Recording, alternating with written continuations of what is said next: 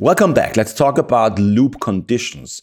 We talked about loops before. Loops are a way to, execute a certain part of your program multiple times. And the question is, well, how often should that loop, that's loop body, as we say, the blocks of code that we want to execute multiple times, how often should they be executed? And we can sort of make a distinction between two different scenarios here. The first scenario is we know the number of times before we start the loop. Okay, so it is known how often the loop will be repeated before we enter the loop in our program. And an example would be, playing each song in your Spotify playlist. You know that there's 20 songs there in the playlist, and if you put the loop mode on, hey, play this playlist here, it's going to be playing exactly each song exactly once, right? So, in total, there will be 20 loop executions there. The second scenario is that we don't know how often the loop is going to be executed, the loop body is going to be executed. And that would be the example if you put a single song in your Spotify playlist on single loop, right? To keep repeating and playing one after another. Again, it's the same song until everybody grows tired of it. That's sort of the forever loop mode.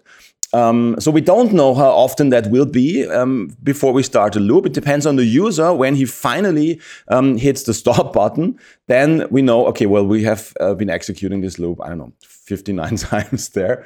But we do not know it beforehand. And the distinction there is the loop condition. Meaning the condition that has to be true in order to be continuing looping. Or you could also put the logic, place it around or turn it around and say, well, we have a stop condition, right? So that would be the inverse. We could have a condition to say, when should we stop executing the loop? In the Spotify single song example where we play a song forever until the user hits stop, that would be the stop condition. Repeat until I click stop there as a user. Okay, and we've got different loop types in different programming language, and repeat until are actually the code words for loop conditions in certain languages. That you write the English word repeat, then you drop the code block of stuff that needs to be repeated, and at the end you write the loop condition as until some stop condition is reached, like until the user hits stop there. Okay, so loop conditions, very important. You could either have a counter counting from 1 to 10 or from 1 to the number of items in your playlist, in a collection, in an array. That means we know from before starting the loop how often the loop will be executed.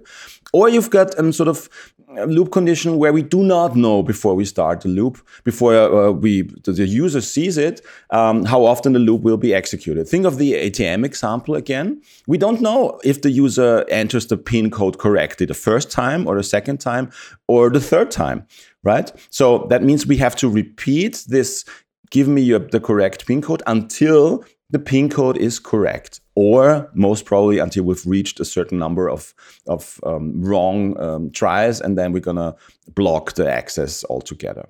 Okay, so comparisons that we've talked about before, the things that can either result in true or false, they can be and have to be used as loop conditions. So the loops identify, first of all, the loop body, what kind of instructions need to be executed more than once, and the loop condition sort of defines how often the loop is going to be executed, what's the condition in order to start or keep executing the loop, or sometimes it's put in another way, what's the stop condition? What's the condition that needs to be true in order to stop repeating the execution?